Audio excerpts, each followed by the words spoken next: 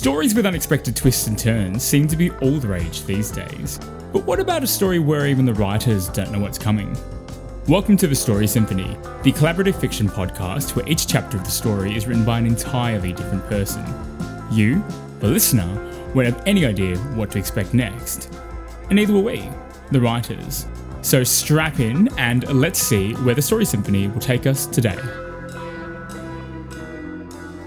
You're listening to Chapter 6, Space Jump by Sam Petersen. And here we go.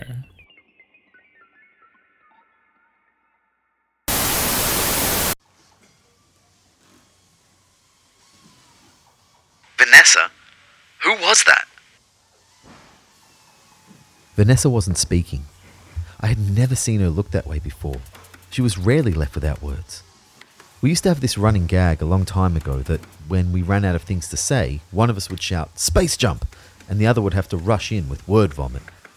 It would always make us laugh, and even though I thought it might bring back memories of simpler times, I didn't think this would be the appropriate moment to shout such a thing out. Who was that? Vanessa?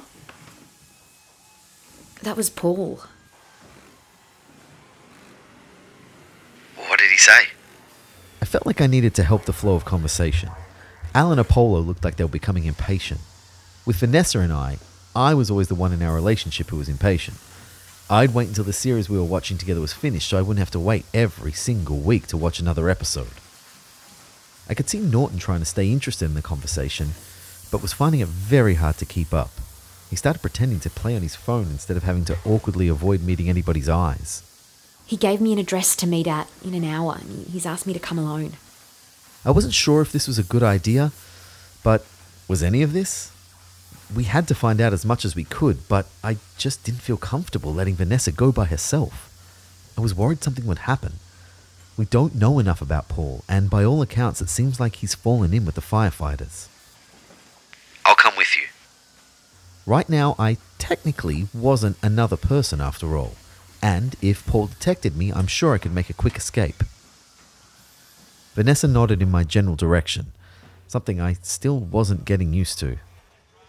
We obviously can't come. As much as we'd love to find out what's going on, we don't want to put you at risk. We'll stay here with Norton and work on things here. Or maybe I could come along. It seemed like Norton was making an attempt at a joke. If we knew more about his personality at this point, we may have laughed, but instead the room filled with an excruciatingly awkward silence. Ooh, I seem to have made things just a little bit more awkward around here. Al, Apollo, why don't we get things started? It'll take some time. Vanessa started fidgeting. She always seemed to do this when she got nervous. I always used to let her know when she was doing it, but now it didn't seem like the time. Even with everything going on, I couldn't help now but wonder how she'd managed to keep all of this from me over the years we'd been together. All those quiet dinners that we'd shared together, or the way she looked off into the distance sometimes over coffee, where I'd occasionally wonder just what her mind was so preoccupied with. I'd always just put it down to an introspective nature, but now there seemed to be a hidden meaning behind everything she said and did. Are you coming, Kyle? She didn't wait for my response. She was already walking.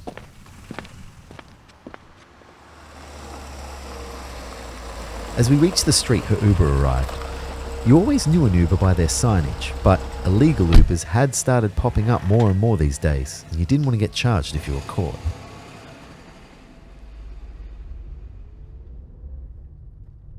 Vanessa stared right ahead, not speaking at all. I didn't want to alarm the driver, so I decided to keep quiet too. I was worried about what his reaction might be if we suddenly heard a voice coming out of nowhere. We arrived at what looked like an old brewery. The Uber had pulled up slowly, as if to add suspense. This seemed to happen any time I was nervous about getting out of a car somewhere. I even half thought this was maybe a new kind of Uber. Uber suspense.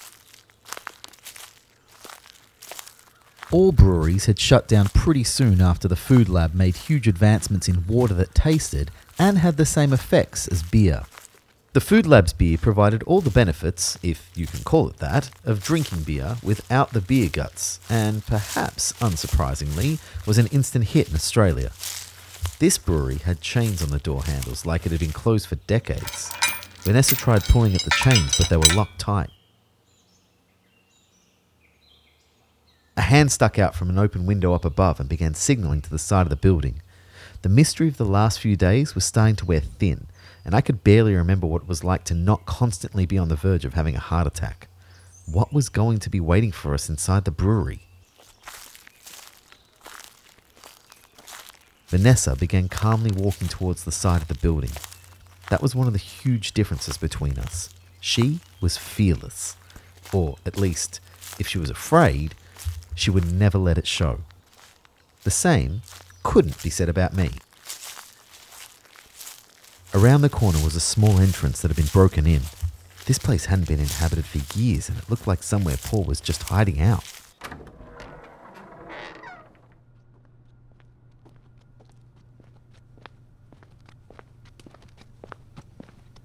We entered a large storage room with ancient brewing barrels scattered around, which now sold for quite a bit as antiques. In the middle of the room sat Paul. I recognized him from the photos, but he looked like a badly drawn version of himself. He looked like a beaten down man, someone who had been to hell and back. His clothing was all torn and his face had cuts and bruises all over. There was no equipment around him, or at least nothing that looked like technology, which wasn't saying much given all the bizarre gadgets I'd seen over the last few days. Paul! Where have you been? I'm so sorry. When Vanessa walked in, she was a little angry, but her whole demeanour changed once she realised she wasn't scared of Paul. He wasn't a threat. Not in the state he was in. He was someone to care about. Paul, it's been so long. I've had no idea what's been going on with you. Nothing. I thought you were dead. I offered everything to the firefighters. Everything. They headhunted me, offered me the world. And I just couldn't resist the money. I gave them everything I could. Everything you and Laura had worked on. I really did believe in their cause, what they were fighting for. But when they started killing, I started thinking about what was right. I was working at the firefighters' headquarters at the time, and so I had access to everything. I was becoming less and less comfortable with what I was being asked to do, with what I knew the equipment was capable of. So I mentioned it to Teresa, a technician that I worked with, who I also thought seemed like she was getting cold feet. The next day when I tried to get into the building, I found they blocked my swipe card access. A bunch of them ambushed me as I tried to get away, but I managed to escape. I'd been hiding in this brewery ever since.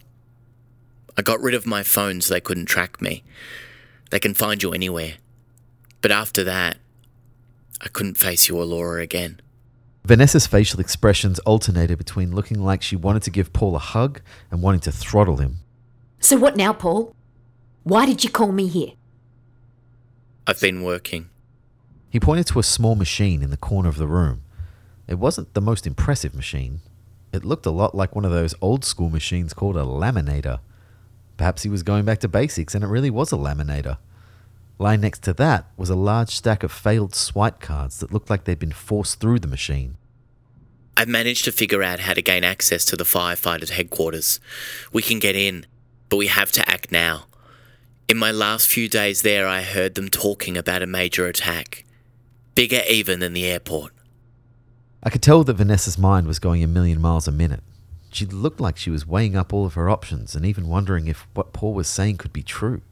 He hadn't proven himself to be a very trustworthy person so far, after all. Space jump. It's all we can do. We don't have any other options, really. We have to give it a shot. Otherwise, more people will die. You must be Kyle. He didn't seem surprised to hear my voice. He just knew I was there.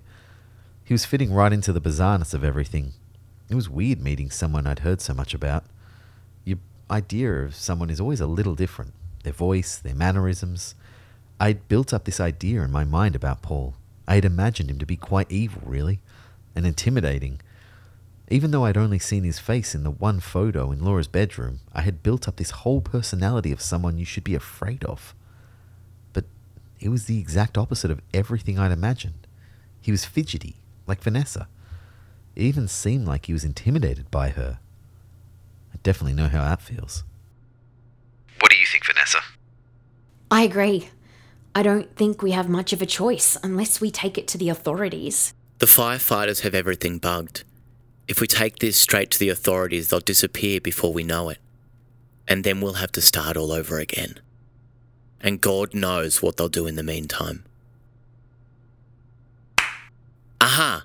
Paul was clearly coming to terms with the idea of fighting back himself. It dawned upon me that maybe Paul had originally hoped that Vanessa would say no to his idea and they would instead go about their day, watching the destruction of the world slowly take its toll. We'll need more people, Vanessa. A few more. It's a big place and we need to make sure that the coast is clear around every corner. And we especially can't risk you or I getting caught. We're the only ones that will know what to do.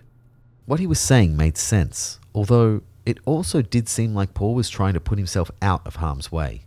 If it came to a women and children first scenario, I kind of had the feeling that he was the type to choose to save his own skin. There's a room that I know about because I built it. And in there are all of their plans, everything really. That's where we need to go. There is a way to decommission everything, to take it all back. I just need to get my hands on all of those codes. Vanessa nodded. It seemed to make sense to her. I was there, again, trying to make sense of anything, really. I'm sorry, Vanessa. Vanessa just kept silently staring at Paul. I admired that about her. Her no-nonsense approach to dealing with people. Her gift for seeing right through people's posturing. Those who say sorry usually want to be let off the hook for what they've done with a simple acceptance. Vanessa wasn't biting. And so what? You think that taking down the firefighters now can undo all the damage you've caused? This hit hard with Paul. He took a few moments to collect himself. The tears that had just started fading away were flooding back. It's the only option we have right now. We might not be able to do it, but it's all we've got. Behind Paul, in the darkness, stood someone whose idea of him was changing very quickly. There's someone who wants to speak to you, Paul. Oh, and who's that? Laura. Space jump.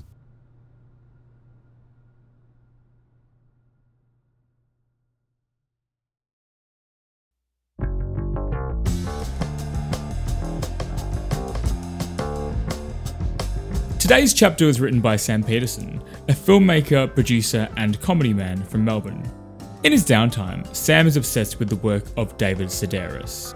Sam is the host of Confessions of the Idiots, which is a hilarious comedy podcast where Sam finds confessions online that range from weird to absolutely mental and reads them to unsuspecting guests. If you haven't already, I highly recommend giving it a listen, and you can stay up to date with all the latest episodes by following Confessions of the Idiots on Facebook and Instagram.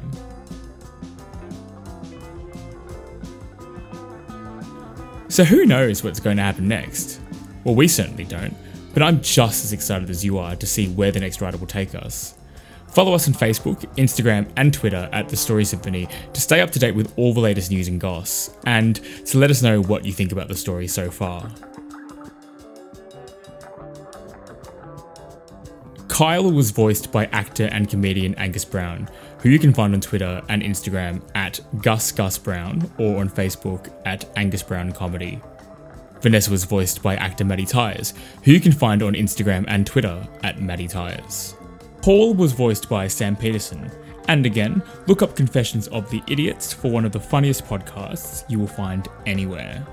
Katrina Apollo was voiced by actor Tess McCaig, who you can find on Instagram at Tess McCaig. I voiced Norton, and you can find me on Instagram and Twitter at The Adrian Young. Finally, a massive thank you to Leanne Miyako, the talented human being behind the artwork for The Story Symphony. Follow her on Instagram at Leanne Bakes Things.